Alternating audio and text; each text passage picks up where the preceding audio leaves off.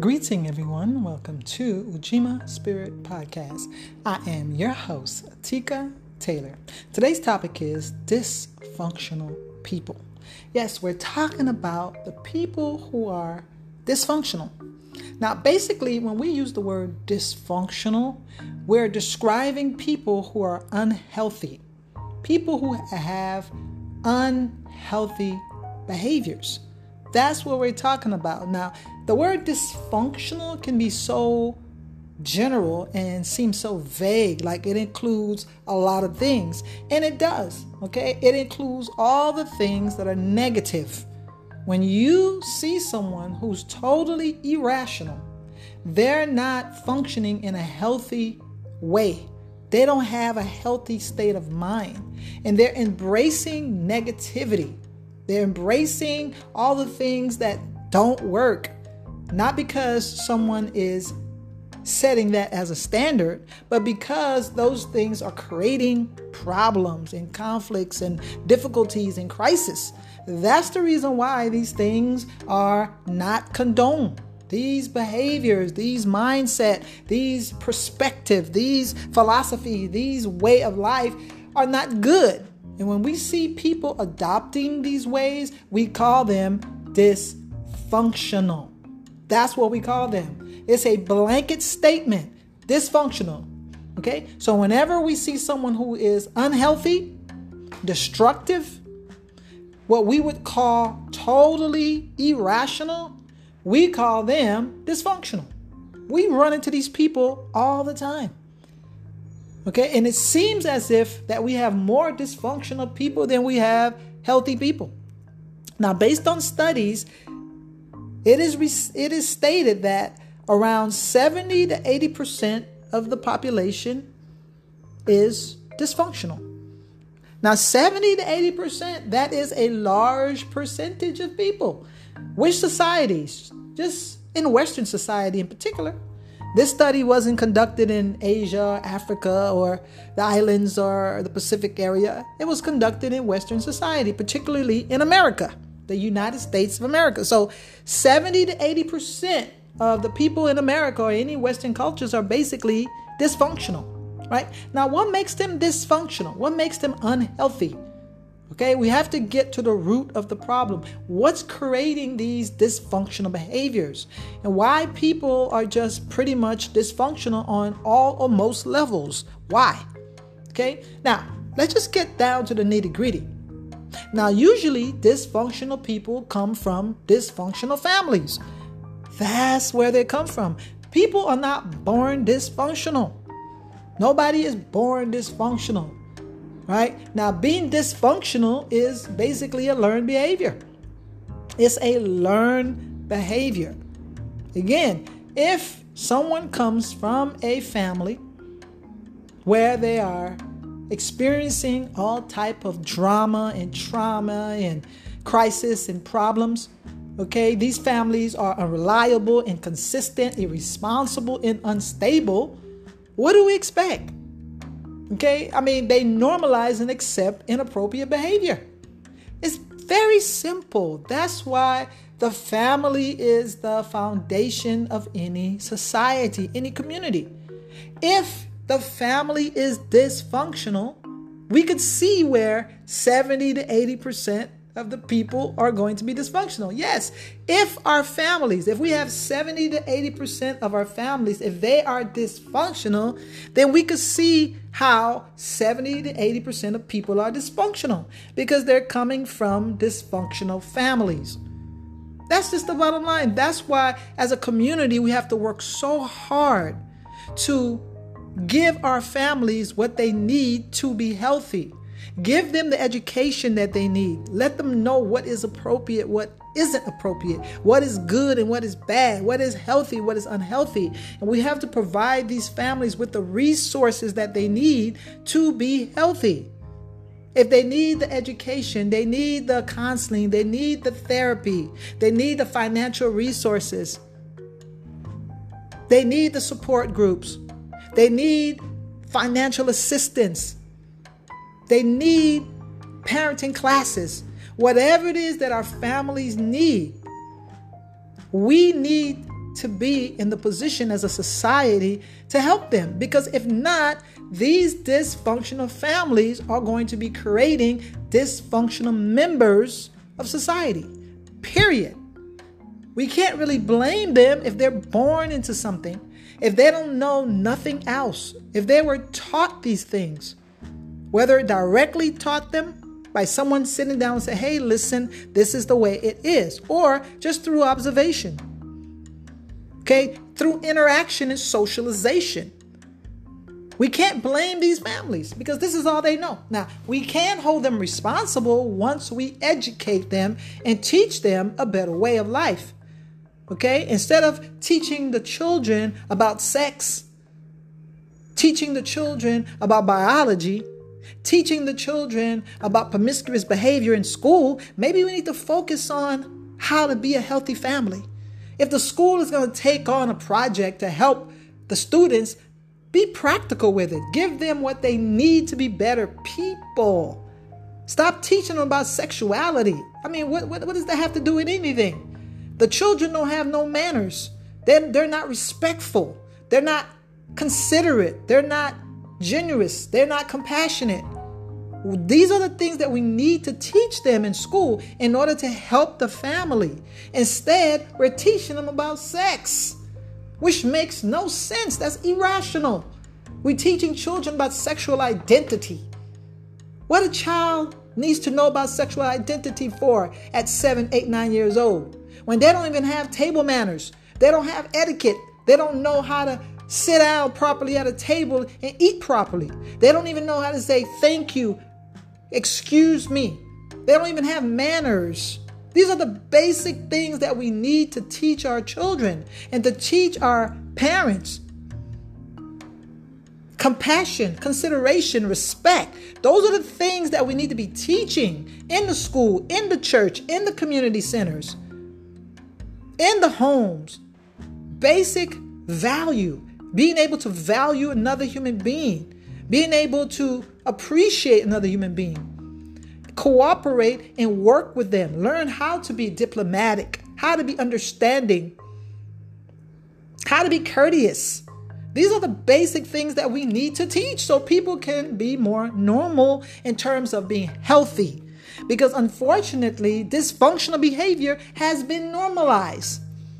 And that's the reason why a lot of people are dysfunctional, because it has been normalized. So many people are dysfunctional, 70 to 80%. That's almost the whole society. So this is why dysfunction is okay. Let's talk about the families that are dysfunctional. Let's talk about the families. Why are they dysfunctional? They have a lot of problems. We're not blaming the families, but we're just trying to understand the very foundation of a society, the family. Whatever comes out the family is going to become the norm. And if we don't stop it, who's we? The society, the people in the position of leadership, the people in the church, the people in the schools, the people that run the government, the people that own the businesses. It is in the society's best interest to have healthy people. If not, we're going to have crime. We're going to have homicides, people killing people. We're going to have robbery. We're going to have people stealing and lying and hurting others. We're going to have all kind of other dysfunctional behaviors. So we need to be able to help our families become more healthy. That should be the goal of any government. Because if 70 to 80% of the people in a society are dysfunctional, come on, that speaks about the society's priority. That society is not prioritizing healthy relationship. Healthy relationship is everything. It is the foundation of the family. If a family doesn't have healthy relationship with each other, how can people within that family learn how to have healthy relationship with themselves and with other people outside of home? How can that happen? It won't happen. That's why it's so necessary for us to start focusing on our families. We need to start investing money and resources to build our families. That's what we need to do. Stop building weapons of mass destruction. Okay, the government, especially in the United States, they invest billions of dollars in weapons of mass destruction so they can maintain their superpower. At the same time, their families are deteriorating. The families are suffering. They're divided. They're confused. There are personal conflicts within families. Families are killing each other. Domestic violence, they're hurting each other. While the government neglects the family, focusing on other things that really are not so relevant to the family in the first place. The family should be top priority.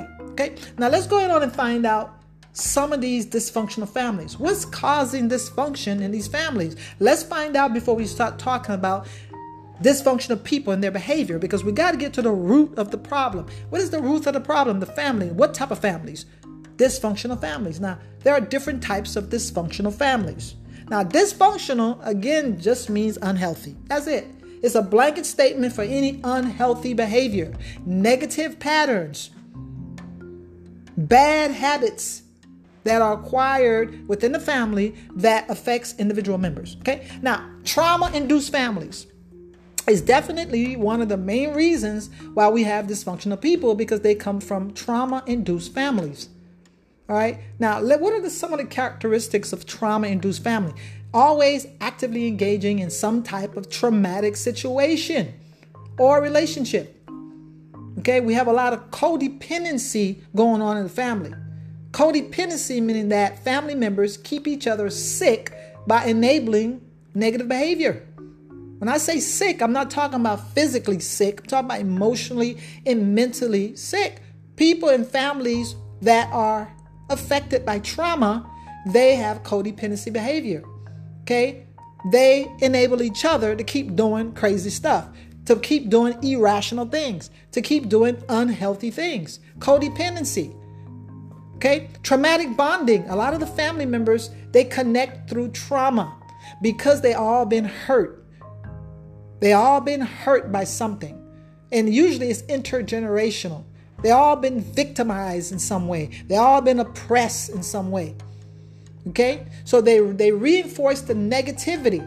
They create toxic environments. Okay? Now, codependency, they cover up each other's dirt. They make excuses for each other's dysfunctional behavior. Sometimes they even deny the problem. All right? These are trauma-induced families. And we have a lot of families that have experienced trauma. Whether it's sexual trauma, physical trauma, emotional trauma, financially induced trauma, okay, oppression, whether it be a collective oppression. Maybe these families are part of a minority group or an oppressed group. All right, so they have trauma bonding. They all bond together because they understand each other's pain. And they make excuses for each other not to heal and not to get out of that situation. They piggyback off each other. And they make excuses. Oh, you know he crazy. You know she crazy. That's just the way they are. That's just the way we are. We are dysfunctional. And that's just the way it is. That's the way it's always going to be. Everybody has a problem. Everybody has a mental health problem in the family. Everybody has an emotional problem. Okay? Now, this is trauma-induced family. And that's the reason. Now, we can understand someone who comes from a trauma-induced family. We can understand why they are dysfunctional. We can understand why they're unhealthy. We can understand why they're acting irrational. Because this is where they come from. This is what they learn. This is their foundation. Now, let's go to the next one. Conflict-centered families. Okay, always some type of problem that is never solved. They thrive off of conflict. These families always have disagreements, disputes, or arguments ongoing. It's ongoing. Retaliation involved, always some type of disturbance, always some type of negative emotions. They have hate, envy, anger. It's always something popping off. Okay, when you come into these families, conflict-centered families, there's no peace. It's always turmoil, some type of problem. I mean, just the atmosphere in that family. When you walk in, it's like all hell is breaking loose. Total chaos. Right? Something's always going on. And sometimes these families are very agitated. They always agitate. Someone is always ready to pop off. Okay, they're unpredictable. They go to emotional extremes. One minute they're happy, everybody's laughing. The next minute, everybody's angry, everybody's upset. They hold grudges. They're hateful towards one another. They're envious. They're jealous of each other. This is the conflict-centered family. That's why you have to be very careful when you date someone. You have to get to know their family, get to know where they come from. Because if they come from a trauma-induced family or a conflict-centered family, you're going to have some problems. Because this is what they know. This is what's normal to them. So they're always going to go back to it by default. If they don't consciously acknowledge there's a problem and get some help for it, whether it's self-help or they get some external help, then it's going to come back at some point, whether it is when you get married, when you have children, when you move in together, when you've been together for a while, that behavior is going to come up. Okay, conflict-centered families. You could walk in there and you could just feel the tension in the air. You can feel the negativity in these homes. And sometimes physically, you can see the homes upside down, that nobody is really taking care of the home. And sometimes physically, you could see it on the children. Nobody's really taking care of the children sometimes. They neglect the children. Okay. Now, let's move on to the violent family. Violence-centered family. Violence-centered families. Now, of course, these families, you have domestic violence, whether it be physical abuse, emotional, mental, verbal, or sexual abuse. There's a lot of aggression and hostility and defensive behaviors. Sometimes people go into rages, okay? Or they're angry to the point where it's unbearable. There's a power control dynamic that's happening in these families. So we call them violent-induced families. Sometimes you can walk into a family, you can tell. You see, broken chairs, broken items. You see things are displaced. I mean, it looks like a war zone sometimes, physically, when you walk into the place.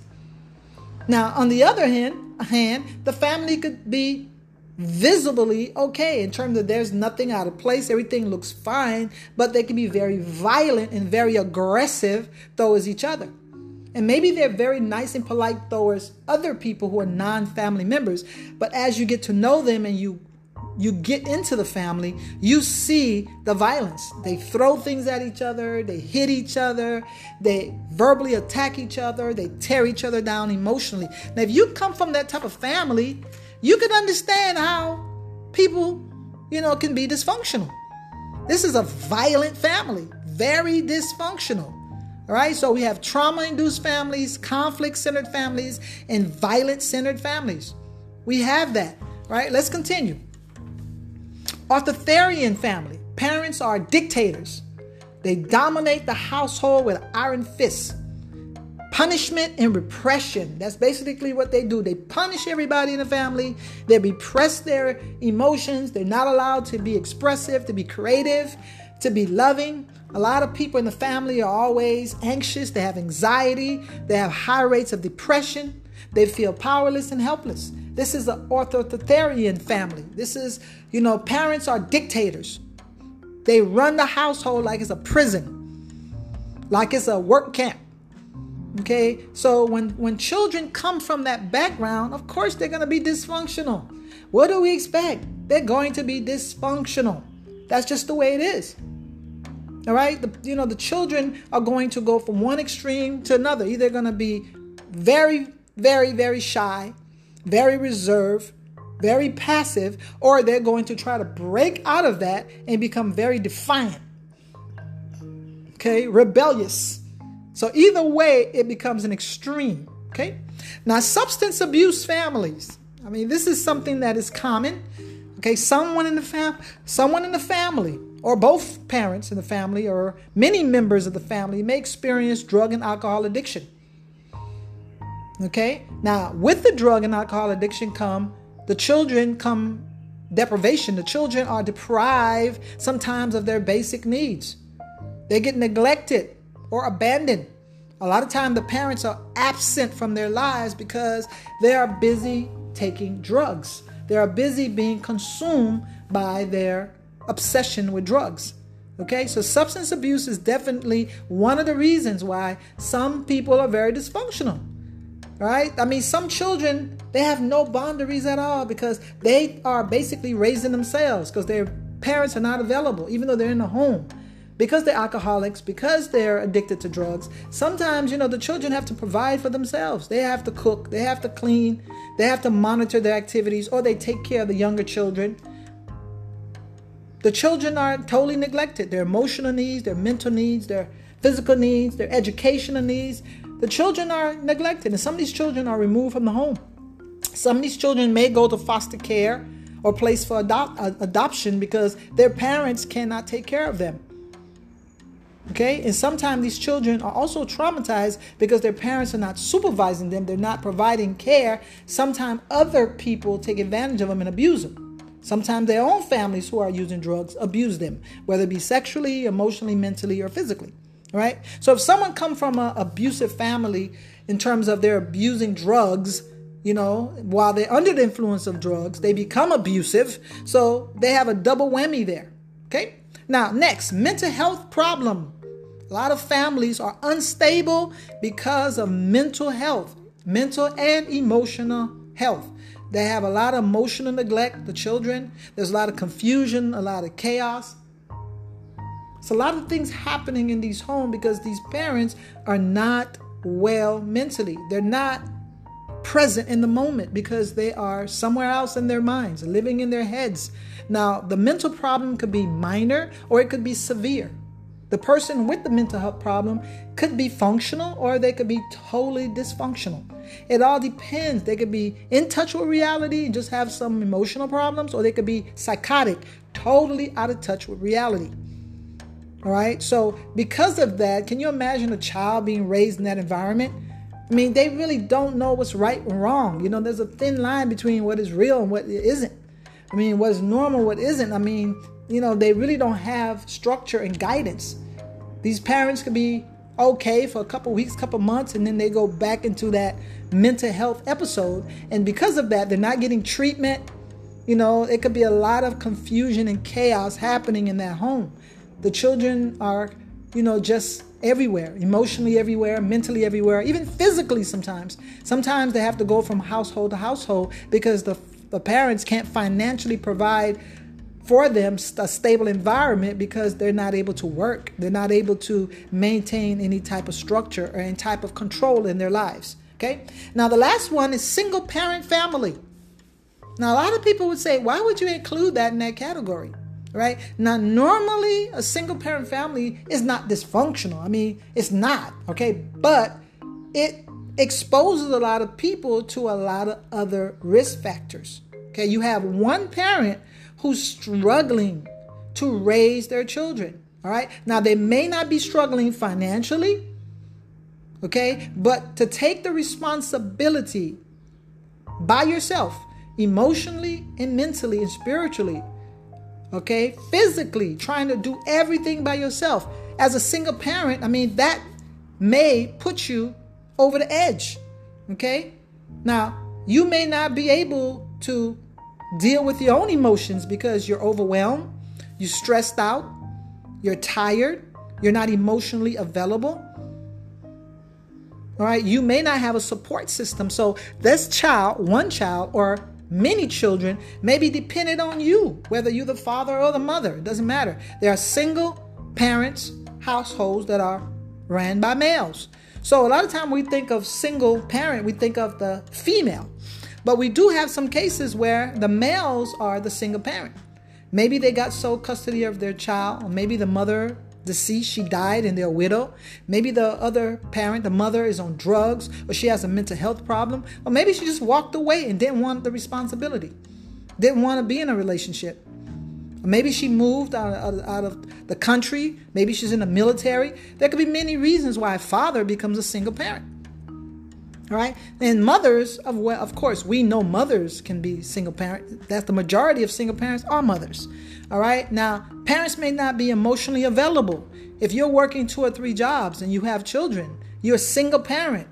Okay. You're trying to take care of all the bills. You're trying to take care of the physical needs of the house. You're trying to make sure everything's in order. Make sure everything that's broken is fixed. You got to take care of the car. You got to take care of the medical needs, the financial needs, the mental needs, the emotional. It could be very difficult. You can be overwhelmed and stressed out. And once that happens, then your child can suffer due to that. So that's why single parent families, sometimes they put children at risk to be dysfunctional because there's so many things happening. One person cannot take care of everything. And so you're bound to fall short somewhere because you're not supposed to do this by yourself. It takes two people to have a child. It should take two people to raise a child. If it took two parents to conceive a child, it should take two parents to raise the child. The father is bringing what the child needs. The mother is bringing what the child needs. If the father's not there, that child is going to be deprived of the parental influence, the parental love, the parental support. Okay? If the mother is not present, the same thing. That child's going to be denied, the motherly support, the maternal guidance. So, single parent family, you're not supposed to do this by yourself. And a lot of people who are choosing to become single parents, they're not trying to be in a relationship with the father or the mother of their child. That's pretty selfish because at the end of the day, that child needs both parents. So you can choose to say, hey, I'm going to have a child by myself. You could do that for your own emotional gratification, for your own need. But at the end of the day, that doesn't change the fact that that child needs the other parent. They need, and nobody else can substitute for the other parent. Now, if you have no choice, that parent is dead, that parent is in prison, that parent is gone, and you don't know where they are, of course, you're going to have to do the best you can and bring other people into their lives to help. But nobody can ever replace that biological parent. Every child, at some point, is going to ask for their other biological parent. Whether that child is adopted, whether that child is conceived with a sperm bank, whether that child has a surrogate mother, it doesn't matter. At some point, that child is going to ask, where is my mother? Where is my father? Biological, unless you're going to lie to them and tell them that someone else is their biological parent. And if you do, you're denying them their biological legacy, their family. There's another family that they need. All right, so it's very important for you to think about it when you want to have a child and you're intentionally going to have a child in a way that's going to eliminate the other family. Again, that child has to live with that. And that may cause some emotion and mental health problems. A lot of people just don't want to talk about that because they want what they want. I want a child and I'm going to get my child no matter what I have to do. Right? But at the same time, that child is going to be affected by it. Not having the other parent. Okay, now does that mean that child won't survive? No. Does that mean that child is going to be mentally sick? No. But that child will have some emotional issues. That child may have some mental health issues because they desire, and they crave that other parent to be in their lives. Now, even if that other parent is no good, because that parent has a psychotic problem, that parent may be an abuser, that parent may be a criminal. That child is still going to hurt because that parent is not in their life. Either way, it's going to be a problem. Okay? So if a child comes from these backgrounds, we can understand why they're dysfunctional. All right? Now let's go ahead on and discuss about the signs that you're dealing with a dysfunctional person. Okay, let's talk about that. What are the signs? Okay, unhealthy behaviors within a personal relationship. Now, sometimes you can meet someone and it may not be apparent or obvious that they are dysfunctional. They may not be acting a certain way. Sometimes it may take weeks, days, months, maybe even years sometimes. But usually within a couple of days, if you know what to look for, you can know that you're dealing with an unhealthy person or a dysfunctional person. All right, now let's talk about some of the behavior characteristics. They're immature and silly. They're childish. How do you assess that? Their response, their reaction, their mindset, their value system. You got to talk to people. Now, again, you can meet somebody, they could look good on the outside. They can look professional and, they're functional. They have a great job. They're on their own business. They have money. They have social clout and status, but it doesn't mean that they're not dysfunctional. You got to get to know people to find out what's going on with them. All right. Now, after a while, you're going to see they may be very mature in one way or some ways, but then the immaturity in childish behavior is going to come out in other ways. Now, they're irresponsible and reckless. That's dysfunctional. They're dishonest and deceptive. They're unreliable and impulsive. They're delusional and irrational. All right. So when you meet people who are acting like this, think about it. They're not healthy people. Now, some people may say since 70 or 80% of people are dysfunctional, then that means the majority or over the majority, more than the majority of people are dysfunctional. So how are we going to deal with that? Well, we have to be able to identify these unhealthy, dysfunctional behaviors in order for us to bring these behaviors to the attention of these people and give them an option. Now, maybe you didn't know you were immature, silly, or childish, but now that you're aware of it, do you want to continue to be that way? And then that person will have a choice. Yes, I like myself the way that I am, and I'm not going to change. Then you can walk away and keep doing that until you meet somebody who is willing to do the work and willing to change, or somebody who already identified that they had a problem, they did the work, and now they're in a better place. Okay, let's continue with the dysfunctional behaviors. Now, people who are dysfunctional, they dislike anything that is healthy, positive, or good. They have an aversion to being normal. Okay? That dysfunctional becomes normal to them. All right? So when you meet somebody who's basically telling you, I don't want to eat healthy food. I like eating junk food. I don't want to be in a peaceful, loving environment. I want just total chaos and confusion.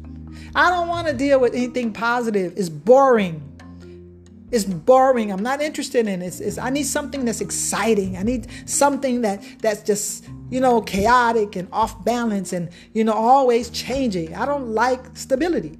Now, if a person is telling you that they don't like anything that's healthy, positive, or good, that is a definite sign that they are dysfunctional. If they tell you, no, I like drinking all the time. I don't mind being drunk. I don't mind taking drugs. I don't mind getting into fights all the time. I don't mind somebody hitting me sometimes. That's exciting to me. Oh, I love that. That makes me feel alive. That makes me feel passionate. Now, automatically, you know that you're dealing with a dysfunctional person. Now, sometimes we may like people because they have other personality traits that we like. And we think that we can change them. Well, okay, they tell me that they're not healthy. They tell me they're not, this, they're not that. But I like them. I like them, and I'm going to stick around because I think that I can change their mind. I think that I can make them a better person. I can make them more responsible. I can make them more kind. I can make them take interest in the positive things in life. Please don't waste your time. Please don't waste your time, because you cannot force people to change. If they don't see anything wrong with what they're doing, if they like themselves that way and they like their lifestyle, they like their personality, there's nothing you can do about it. And they have the right to be dysfunctional if that's what they want to do. Leave them alone. Let them do them. You have to find someone that's on your level, someone that has similar personality traits, someone that's more healthier and more positive. That's all. Okay, let's continue. Another dysfunctional personality trait is that these people usually have a problem with anger management. Okay, they like to get angry real fast. Okay, they have a problem with self-discipline and self-control. They don't know how to control their emotions, control their thoughts, control their impulses. They don't know how to do that, and they don't want to. They want to scream and yell and get angry and get mad at every little thing. They want to go to the extreme emotionally. They don't want to delay gratification. They want it, and they want it now. Some of them appear to be spoiled. How they're used to getting everything that they want. And they want what they want no matter what it costs. So this is a sign that a person is dysfunctional. They're very impulsive, very, very impulsive. They're going to do whatever they feel. And maybe later on they'll apologize, or they may not. And just, hey, accept it, chalk it up as an experience. All right? Another sign, likes being in chaotic situations and engaging in conflicts, going from one crisis to the next. This is an exciting life to them. They're addicted to drama and problems. They just love complete chaos. Okay, let's give an example, okay, of a dysfunctional girl. All right. Now, a lot of dysfunctional girls may not even know they're dysfunctional because they come from families where the father was absent, okay, or the father was passive, or the mother was domineering. All right. So some of these girls, they come from dysfunctional families. Maybe the mom used to date a lot of guys who were rugged or rough and tough and mean. Now, some of these girls become dysfunctional. Now, let's just call them good girls. Good girls in the sense where they're not engaging in any criminal activity. They're not doing anything that's socially wrong, but they are attracted to what we call bad boys. They're attracted to troublemakers, rebels, or deviant men. Okay? Deviant, they like it. They feel like whatever it is that they're missing, because they're not allowed to be bad. They're not allowed to engage in certain activity. They're not allowed to go certain places. So when they meet these bad boys are free. So it seems, because they're not inhibited, they're not controlled, and they're not being told what to do. So some of these girls like that because they want to live vicariously through these guys. They're bad. So-called bad boys. They troublemakers, criminals. They admire them and look up to them because they've been deprived the opportunity to be free, to do whatever they want, to be inhibited. Okay, so they like to see somebody else who's totally uninhibited. They like that. So you meet these girls, these so-called quote good girls, they like bad boys. Okay, because that reminds them of what they're not able to do. They're not able to do all those things. So they like to live through that boy. Oh, you did this? Wow. You're very brave. You're courageous. I could never do that. You go where? Oh my God. All right. So that boy gives them the experience that they've been denied. They want to experience certain things in life, and they've been denied that so they can live through that boy. Okay. Now they want that boy to smoke, drink, sometimes have tattoos and engage in criminal behavior. And when they meet a good guy, they want to turn that good guy out. They want that good guy to be a bad guy. They'll ask him, hey, why don't you get some tattoos? Not saying that people who get tattoos are bad. I'm not saying that. But some of these girls equate the tattoo with guys who are tough and strong and courageous. So they like to see tattoos on guys because they think that's what it represents or that's what it means. That's not true. Just because a person have a tattoo, they could be the most coward person that you ever met. They could be so weak. It doesn't mean they're a strong person. Just because a person smoke weed and smoke and cigarettes or cigars, just because they drink alcohol, doesn't mean that they're an exciting person. They're adventurous and they're just a bold person. It doesn't mean none of that. But these girls seem to like to see that in some guys. So because they like to see that, and that represents something to them that's important. They want to see a guy who's a rebel. They're not a rebel. They want a rebel. They want a guy who can fight for them. Fight for them for what? When they do stupid things so the guy could get himself into trouble. Defending them for what? Because they've done some silly stuff. All right. So men, you got to be careful when you meet these type of women, because you could be a very straight guy, straight in the sense where, you're not engaging in nonsense. You don't drink, you don't smoke, you don't do this and that because you don't want to. Not because you're weak, not because you're lame, not because you're passive, because you want to have a healthy lifestyle. Smoking and drinking is not good for you. And you know that because you practice self-care, you're not going to engage in those activities. But this silly girl wants you to do those things because she wants to live this fantasy that she has in her head. And notice, after these girls live their fantasy, after a while, what do? They go find the good guys for them to marry, to have children with. And guess what? By that time, it's too late because the good guys don't want them. The good guys don't want them. All right, let's continue. Now, another dysfunctional behavior of people who are dysfunctional, they praise, condone, and promote a decadent lifestyle. immorality and irrational behavior. They like to promote a crazy lifestyle. You notice that they're always talking about something crazy. They're always planning to do something crazy. They listen to music that promote decadent lifestyle, immorality, and irrational behavior. They hang around people who do that. They go to neighborhoods with people who do that. So this is dysfunction. All right. Now, abuse, neglect, or mistreat children. That's definitely a sign that a person is dysfunctional. If you meet anybody, that is the telltale sign. They're abusing, neglecting, or mistreating a child. That is crazy. That person is dysfunctional. All right. Now, poor parenting skills. If that person has poor parenting skill, they don't provide their child basic needs. They expose children to drugs and alcohol or influence them to use drugs and alcohol. They use children as a support system. Okay. The child is taking on the parental role. Run. If you meet a woman who's doing that, guys, run. She's dysfunctional. She doesn't know her right or her role as a parent. If you find a man who's doing that, run, ladies, because he doesn't know his role as a parent. Again, anybody who is abusing, neglecting, or mistreating children, that is a sign that they are dysfunctional. Now, again, other signs: act violent, aggressive, and abusive with others. May be considered a bully. They are known for harassing, attacking, and hurting other people. Now, that is a sign that a person is dysfunctional. What are you doing with a person that acts violent and aggressive towards other people? Now, somehow you think it's never going to happen to you, but it will eventually. Just stay there long enough. Another thing, they are sexually perverted and promiscuous. They have no sexual boundaries, always open to sexual experiments and thrills, reckless and irresponsible sexually. Yeah, some of these girls like these guys. They're uninhibited. They'll have sex in a bathroom. They'll have sex in a car, in a park. They'll do anything. Now, there's nothing wrong with that, but if they don't have any boundaries, then guess what? They're reckless, because certain places you're not supposed to be having sex.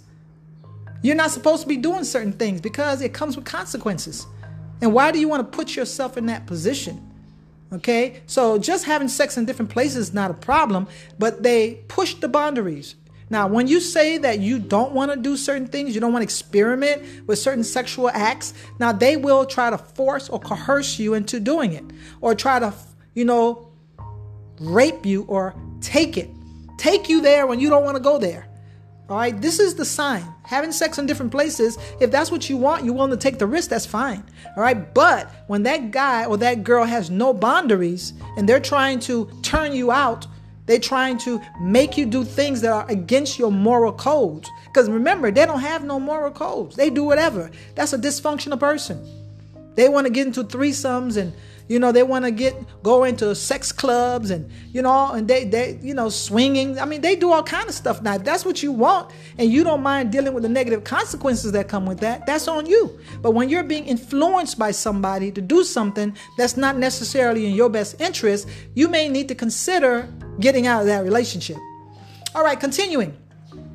Always talking about their problems, but never seek to change or find a solution. Going around in circles or looping back to the same situation. All right, now that is a problem that a person is dysfunctional. They're always talking about what's wrong in their lives. Always telling you about their problems. Always come and unload their emotional baggage on you. Always talking about how life is so unfair. They're pessimistic. After talking to them, you feel sick. You become so overwhelmed. You discouraged. You feel like, you just burnt out. That is a dysfunctional person. And every time you suggest that they find a solution to their problems, they don't want to talk about solutions. They just want to keep unloading their burden off on you. So eventually you have to walk away and leave them alone because you're drained emotionally. They feed off your energy and then they leave and you're just overwhelmed with their negative energy. They take your positive and give you their negative energy. Another sign, displaying no type of empathy, compassion, or mercy. They're very cold, detached, and heartless. They don't care about others. They show no signs of having a conscience, nor remorse when they do something wrong or bad. Okay, this is a problem. This is definitely a problem. These are the signs of a dysfunctional person. You need to get away from them. All right, let's continue.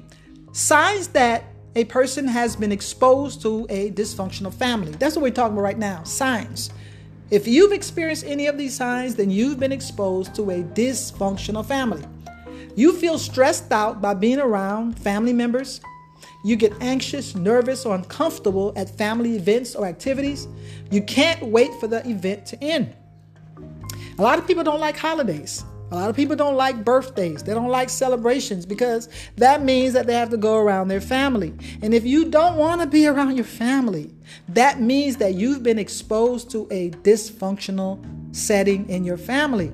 That's the reason why you don't want to be around them, because you have outgrown them. You are different. You're not like everybody else. You don't want to get caught up in the drama and the trauma and all that crazy foolishness. Okay? You're always anticipating some problems or conflicts will occur within your family gathering. That's the reason why you don't want to go, because you know that somebody going to act crazy. Now, this has become normalized because they show us on TV, the movies, and people in comedy clubs, they talk about, dysfunctional families. They talk about that crazy uncle, the molesting uncle, or crazy grandparent, they just talk about it as if it's okay. And a lot of people have come to accept that they come from dysfunctional families, and they don't even try to do anything to change it. They just accept it, right? Don't want to bring anyone to your house to meet your family. You may be embarrassed, ashamed, or feel bad. You don't know what to expect because of the instability. Okay, it may be drugs and alcohol, it may be domestic violence, it may be the house is unkept because the parents don't clean the house. Right? If you feel uncomfortable, you want to bring anybody to your house, that's a sign that something is wrong. You were exposed to abuse or experienced it firsthand, whether it was physical abuse, sexual abuse. If you were exposed to any type of abuse, that's a sign that you were exposed to a dysfunctional family. You always wish you were born into another family. You always try to escape from your family, going to your friend's house, spending time at the school, playing sports, or anything that get you away from the house. If you experience that, most likely you were exposed to an abusive family, a dysfunctional, unhealthy family. You feel like you're the only person who has some common sense or decency in your family. Everyone else has a mental, emotional, or personal problem. If you're the only good person in your family, something is wrong. All your brothers, all your sisters, your cousins, your grandparents, your aunties, your uncles, you're the only good person? You're the only person with a heart, the only person with compassion, the only person who's decent, only person who accomplished a goal, the only person who ended intergenerational curses, who didn't continue the cycle? Then you definitely know that you came from a dysfunctional family. You don't trust anyone in your family, and you can't depend on them to be responsible, because they're unreliable, all right? Now, you are exposed to family members with substance addiction, mental problems, and personality disorders, whether they were sociopaths, psychopaths, or narcissists. That definitely lets you know you come from a dysfunctional family. Now, there's no love, compassion, empathy, or generosity in the family. Everyone is selfish, egotistical, and uncaring. There's only conditional love. They'll give you love on conditions. If you do this, if you act this way, if you believe in this, all right? This is all they know, conditional love.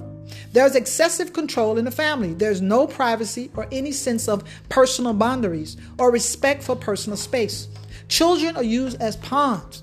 If you come from that type of family where there's always some type of control issue going on, most likely it was dysfunctional.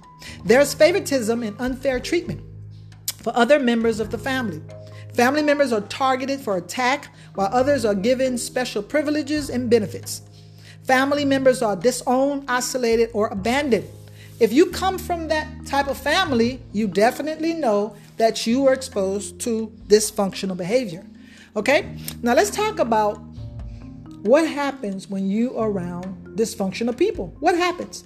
Now, sometimes, again, like I said earlier, we like what we like. Everybody is not all bad. There's good and there's bad in people. And sometimes we kind of want to just kind of ignore the dysfunction in some people. We want to kind of minimize it, act like it's not that bad. It's not that serious. And the thing that we say, nobody's perfect. We try to justify dysfunctional behavior by saying, Nobody's perfect. Everybody has a problem. Everybody has an issue. Absolutely. Nobody is perfect. Everybody will have some type of issue. But that doesn't mean that they're dysfunctional. It doesn't mean that they're unhealthy. People may have their bad habits or their ways, but they're consciously aware of what they're doing and they're working on trying to change it. And they're not trying to hurt nobody. They're not trying to make the dysfunction a permanent state. That's the difference. Okay. Now let's talk about what happens when you stay around dysfunctional people for a while. Okay. This is a reason that you need to avoid dysfunctional people, because if you stay around them long enough, you will start to experience some of the effects, the negative effects. Now, dysfunctional people pretty much provoke or trigger people to behave negatively or become aggressive. Okay, this is the whole thing. They pretty much promote negativity all the time. So if you're going to be around them, at some point, you're going to be provoked or triggered to behave in a negative way. That's just natural. That's just normal, meaning that naturally, if you're around negative begets negativity. For every action, there's a reaction. If there's a negative action, there's going to be a negative reaction. So if you're around negative people all the time, if you're around unhealthy people, you're going to start adopting their ways. You're going to start doing things the way that they do it. You're going to start responding the way that they respond. Unknowing to you, you're being set up, because that dysfunctional person wants you to become dysfunctional. They want you to start acting out of character. Okay? And once you start acting out of character, you become like them. So in other words, dysfunctional people want to make others just as dysfunctional as they are. That's just the bottom line. They want you to be dysfunctional. Misery loves company. They don't want you to be who you are. They want you to become like them. And that's the reason why they like you, because they know that you're not like them, but they're going to shape and mold you, persuade you, seduce you, influence you to change. And sometimes that's a challenge for them. Dysfunctional people like being around people who are normal and healthy, because they are challenged to change you. Okay? Now, eventually, you're going to start doing dysfunctional things in order for you to conform to their standards.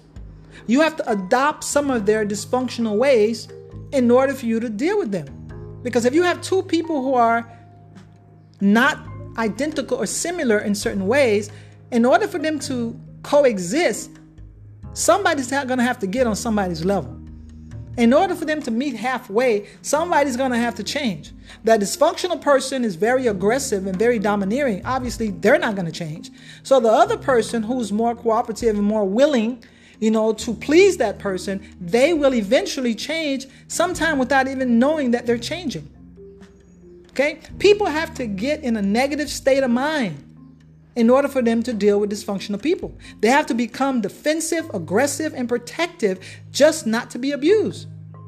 This is what I mean by earlier when I made that statement. They will provoke, they will agitate, and they will sort of trigger you. And if you don't want to be abused and you don't want to be attacked, you're going to have to beat them to the punch. You're going to have to be abusive. You're going to have to be aggressive. You're going to have to be the one to counter them by being them. So that's why it's not good for you to be around a person who's dysfunctional, because eventually you're going to adopt some of their ways. Now, I'm saying the same thing in so many different ways, but it's the same thing. Now, dysfunctional people like to project their flaws, their faults, their insecurities, and their weakness onto other people. Okay? If they're naive or they're ignorant in some way, they're going to project it on, oh, you're naive, you're ignorant. In reality, it's they're the ones who are experiencing that. If they don't have certain skills and they don't have certain knowledge, they're going to project it on you. Okay? Now, dysfunctional people distract you from your goals, paths, and journey. They lead you to focus on other matters that are not really important or relevant to you. That's what it is. Now, if you're a healthy person it's kind of hard for you to be attracted to a person who's dysfunctional. Now, maybe you're attracted to them physically, or you may be attracted to a certain personality trait. But once you realize that they're dysfunctional, it's just a matter of time before you end up getting away from them, because they will distract you. They will take your attention away from your positive goals, your positive behaviors, and your positive accomplishment. They'll take you somewhere that you don't want to go. They'll take you on a whole opposite journey. Okay? Now, dysfunctional people will cause you to become traumatized, depressed, weak, and insecure. Right? Dysfunctional people blame others for their personal problems instead of taking responsibility or be accountable. They'll sit there and blame you, saying it's your fault. It's your fault that they're this, they're that. And they were like that way before they even met you. They have nothing to do with you, but somehow they place the blame on you. They're dysfunctional. They're unhealthy and they're abusive. They're controlling and they're domineering. Dysfunctional people work against you and don't have your best interests at heart.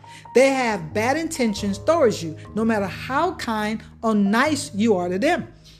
It's a one-way street with these people.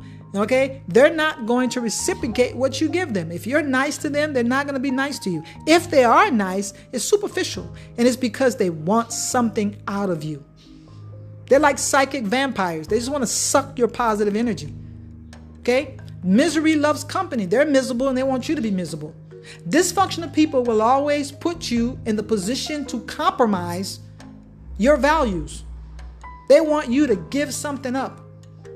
You're always going to lose something that's important to you while they gain everything. All right? So again, dysfunctional people will make you compromise. You're going to compromise yourself on all levels. You're going to give up everything for them. And they're going to have everything and you're not going to have nothing. They don't have your best interest at heart. They don't care about you because they don't care about themselves. Dysfunctional people have poor communication skills, no interpersonal skills, and have many flaws, deficiencies, and problems. So it's very important that you understand who you're dealing with. Don't get caught up in the superficiality because they look good, because they're charming, because they appear to be adventurous. They appear to have everything together. Now, dysfunctional people may be well off. They may be wealthy. They may have a lot of material things. They may have a lot of so-called friends, a lot of following, because, again, they're charming. But once you get to know them on an individual basis, or you start getting close to them, you start seeing who they really are. You understand that it's all a lie. It's all a game. These people are deceptive and manipulating, dysfunctional. Now, they'll agree to come into your life because they want to change you and make you like them. A lot of times they're jealous of your peace of mind. They're jealous of your healthy state. They're jealous that you are content, that you are happy where you are. A lot of times they're jealous and they don't want to see you prosper and succeed. They don't want to see you in a blissful state. They want you to be like them. Again, misery loves company. And don't let them fool you. The best thing to do is not to be around these people. Once you identify who they are, leave them alone. Now, if you want to have a conversation with them, you think that some of them may be ready to make certain changes, then you can have that conversation. But if they choose to continue these unhealthy behaviors, these dysfunctional behaviors, the only thing you could do is walk away. Learn a very valuable life lesson. Okay, know that you're unequally yoked, that you are with somebody that you have nothing in common with. And if you don't have anything in common with that person in terms of your value system, in terms of your belief, in terms of your life goals, in terms of personality trait, why are you with them? Why are you with them? Because they look good, or maybe they have something material to offer you. Maybe, they're giving you a different experience, but it comes with a cost. There's a price to pay when you're around dysfunctional people. They will drag you down and take you to their level when you least expect it. So you got to be careful dealing with dysfunctional people. You want to be positive, you want to maintain your positivity, you have to be around other people who are healthy, positive, and who are willing to change for the better. Thank you.